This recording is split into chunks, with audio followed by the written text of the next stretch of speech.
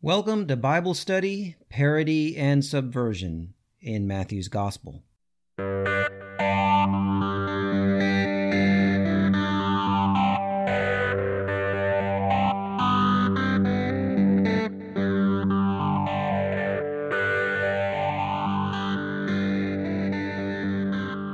Rabbi Simcha Bunim of Pashika, a 19th century Jewish leader in Poland, used to say that everybody has two pockets.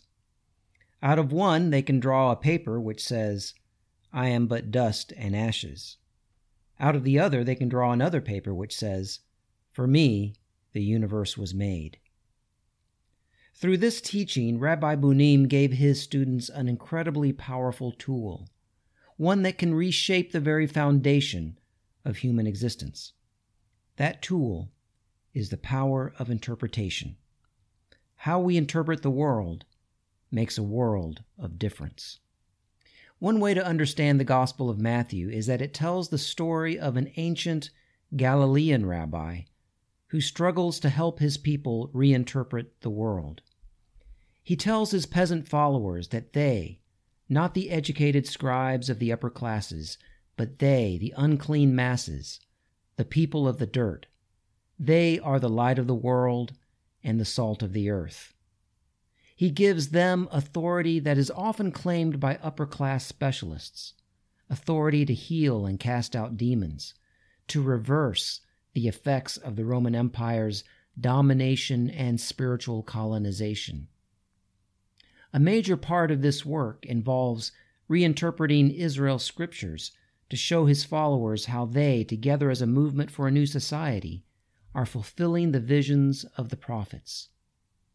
Jesus interprets the national canon of literature for them in a way that changes the very foundation of their world, setting them on a course for liberation.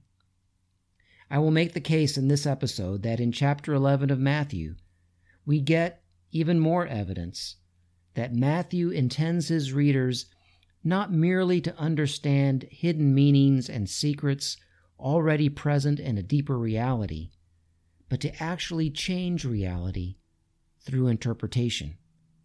The secret that is being revealed is that they have the power to change the world by enacting a new social order, and that to do so, they need to be able to see it coming, to see that social order coming into their world. The new society, the kingdom of heaven, is a future reality breaking into the present, and only those who put it into practice can hear and see it and enter into it. My name is Bert Newton, and this is episode 26 of Bible Study, Parody and Subversion in Matthew's Gospel.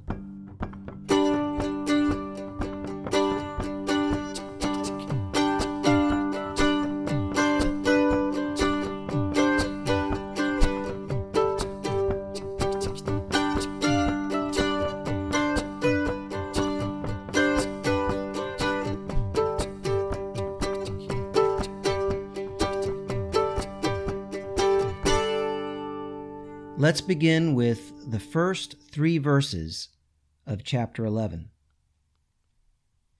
Now, when Jesus had finished instructing his 12 disciples, he went on from there to teach and proclaim his message in their cities.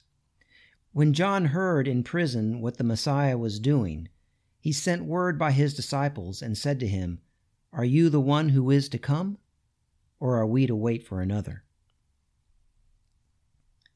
Now, when we Christians read this text, the way we tend to understand it is that John, after having proclaimed Jesus as the one, is now having doubts that Jesus really is the one. So this is merely about John's doubts. Well, it is that, but it is also much more than that. John's question here is not merely a question about one particular hope for a Messiah, but a question about whether Jesus, rather than the other messiahs, is the one. You see, the first century was a time of many would-be Jewish messiahs or liberators. There was Judas the Galilean, who led a revolt in Galilee when Jesus was a child. There was Theudas, roughly a contemporary of Jesus, who led a force of 400 to the Jordan River, claiming that he would part the river like Joshua had, and would lead the people into the land as Joshua did to reconquer it. There was a guy referred to as the Egyptian, probably a Jew from the diaspora in Egypt, who led a force of 4,000, according to the book of Acts, or 30,000 according to Josephus, onto the Mount of Olives in an attempt to launch from there a liberation of Jerusalem. And then there were the leaders of the great Jewish revolt of 66, John of Gischala, Simon bar Giora, and Menahem, who all vied for the title of Messiah during that uprising. The author of Matthew would have known of all of them, and he references all of these uprisings in his gospel. And Messiah mania was still not over at the time of the writing of the Gospel of Matthew. In the year 132, 40 or 50 years after the writing of Matthew, another would-be Messiah, Simon bar Kokhba, or Simon son of a star, would attempt yet another liberation. All of these uprisings attempted a military liberation, and when any of these messiahs actually obtained power, and some of them did, they all ruled by use of brutal force, eliminating all potential threats, even former close friends, and fighting with each other. And all of them were defeated by Rome. So a lot rides on this question. Is the Messiah a warrior who will set up another kingdom and rule by force? Or is the Messiah someone like Jesus? What will the Messiah be like? That is a central theme in this story. And along with that question is one that goes with it. What is God like? Is God a harsh king who rules by force? Does God crush his enemies? Whatever God's Messiah is like says a lot about what God is like. So John's question seems simple, but on it rides the very image of God, the image that, according to Genesis 1, is imprinted in the hearts of humankind. Is he the one, or should we expect another? John has his doubts, perhaps because Jesus is not smiting his enemies. He hasn't raised an army. John hadn't raised an army either, but now that he's in jail awaiting his execution, maybe he's thinking that Jesus should raise an army, maybe one that could come to his rescue. So John asks, is he the one? Or should we expect another? John isn't sure anymore. John was a radical visionary, but in jail, he seems to be losing his vision. He doesn't see so clearly anymore. The future looks blurry now. And so Jesus answers John's question. Let's begin with just verse 4. Jesus answered, "Go and tell John what you hear and see." Jesus tells them to report what they hear and see. What people hear and see constitutes a major theme in this story, because not everyone hears and sees the same thing. People can look at the same events and see different things. In other words, hearing and seeing is all about interpretation, and interpretation can change the most foundational elements of our world. So Jesus continues in verses 5 to 6, describing what they have seen and heard. Jesus says, "The blind receive their sight, the lame walk, the lepers are cleansed, the deaf hear, the dead are raised, and the poor have good news brought to them. And blessed is anyone who takes no offense at me." Now, to the modern reader, it may seem that Jesus is pointing to his miracles of healing as proof that he is the Messiah. But Jesus is doing much more than that. Jesus is interpreting the work of his movement, and he is interpreting it in a very specific way to help John see and hear clearly again. Jesus here uses imagery familiar to the original audience that signaled liberation from oppression, especially foreign oppression. The imagery that Jesus uses is taken from Isaiah. It is all imagery that describes, in its original context in Isaiah, the liberation of Israel from a foreign oppressor. For example, describing the glorious days when the exiles returned from Babylon, Isaiah sings, "Then the eyes of the blind shall be opened, and the ears of the deaf unstopped. Then the lame shall leap like a deer, and the tongue of the speechless sing for joy." Isaiah 35, 5-6. This healing language is about liberation from a foreign empire. John sits in prison awaiting his execution by a king appointed by Rome. He wants to know if the liberation of his people has finally arrived. Jesus sends a message back that his campaign of healing fulfills the visions of the prophets. The liberation has begun.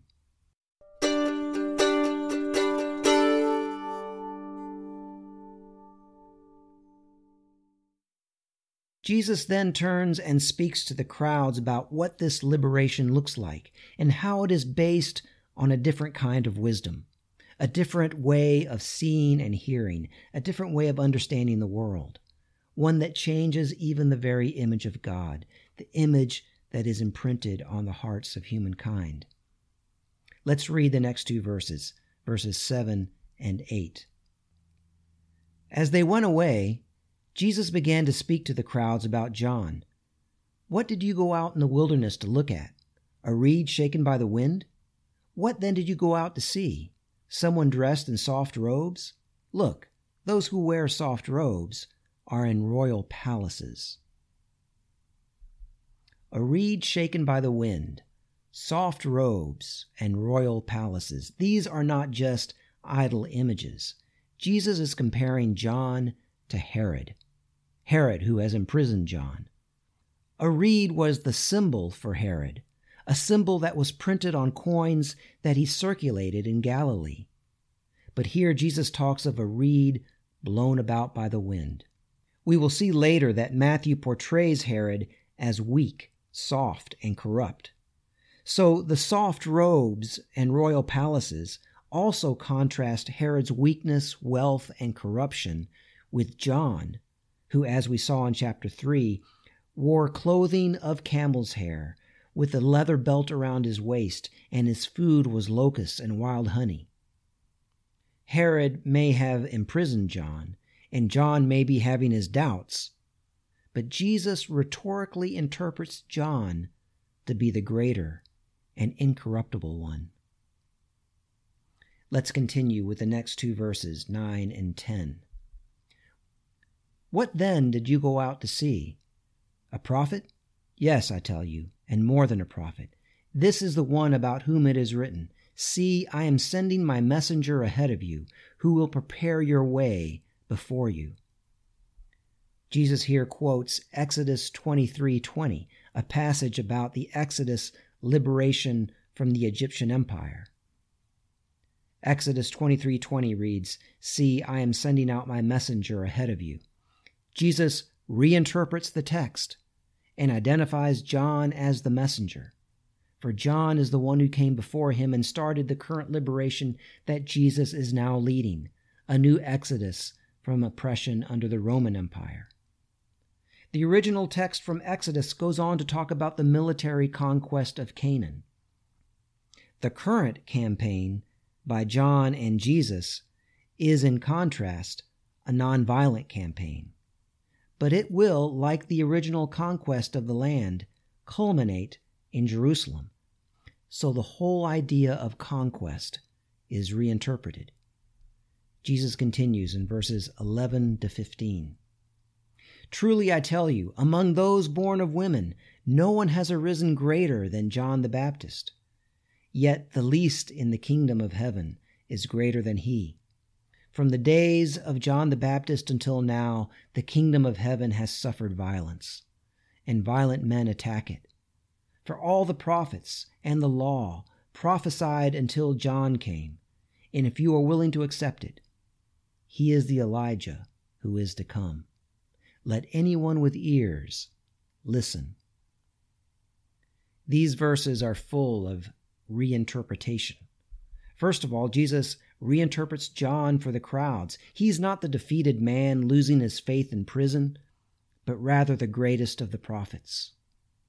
But then Jesus quickly reminds his audience that in the new society, the kingdom of heaven, the greatest person is the least, and the least is the greatest. Jesus then speaks of the movement suffering violence. From the days of John, the kingdom of heaven has suffered violence. Now, if the kingdom of heaven is just an otherworldly reality or something only in the future, then it could not suffer violence. But the kingdom of heaven is the new society already present in those who put it into practice. It is a new social order already breaking into this world, a future reality breaking into the present. And it suffers from violent acts against it, as did the prophets who came before it. The movement for a new society is not a military campaign that inflicts violence, as the campaigns of Joshua and David, both of whom boasted of the violence that they inflicted. Rather, this campaign absorbs the violence and nevertheless overcomes it. Its path to victory is through the cross. Then Jesus says, "If you are willing to accept it, he is the Elijah who is to come. Let anyone with ears listen." If you can accept it, he is the Elijah who is to come. Let anyone with ears listen. In other words, this is Jesus actively, consciously reinterpreting the tradition, reinterpreting the prophetic tradition. He turns John into Elijah. Elijah was a thorn in the side of the monarchy in his day. In the same way, John has been a thorn in the side of the monarchy, the Herodian monarchy. John has, in a sense, taken up the role of Elijah. And so Matthew tells us that his whole story is a story of active interpretation or reinterpretation. How you hear, how you understand makes all the difference. How you hear, how you understand even changes things. Do you understand that John is now Elijah? Do you understand that the least is now the greatest? Do you understand that a prophet dressed in camel's hair and eating locusts and wild honey who sits in prison will prove to be greater than a king wearing fine robes and living in a palace? Do you understand that the way to liberation is not by violence, but through an aggressive campaign of nonviolence? Do you understand the way of the cross? Do you see where we are going? Do you have ears to hear? Matthew's Jesus calls people not only to see and hear more deeply, but to see and hear in a way that changes things, to understand in a way that reinterprets the texts and changes the future. This whole story is about an alternative type of wisdom which interprets or reinterprets the world in a way that changes it. Do we understand? Can we see like prophets? Will we join Jesus in his reinterpretation of the world? These questions will permeate each passage as we continue through this parable that is the story of Jesus in Matthew's Gospel. My name is Bert Newton. The theme music for this podcast series is written and produced by Bob Nolte and David Martin. Please rate us on Apple Podcasts or anywhere else you can rate us if you like our podcast, that is. And thank you to those who have. I've seen 9 ratings on Apple Podcasts, 1 on Stitcher, and that helps draw people. So please spread the message. Rate us, leave reviews. 3 people have left reviews on Apple Podcasts and 1 on Stitcher. So really thank you for that. Spread this around. This has been episode 26 of Bible Study, Parody and Subversion in Matthew's Gospel.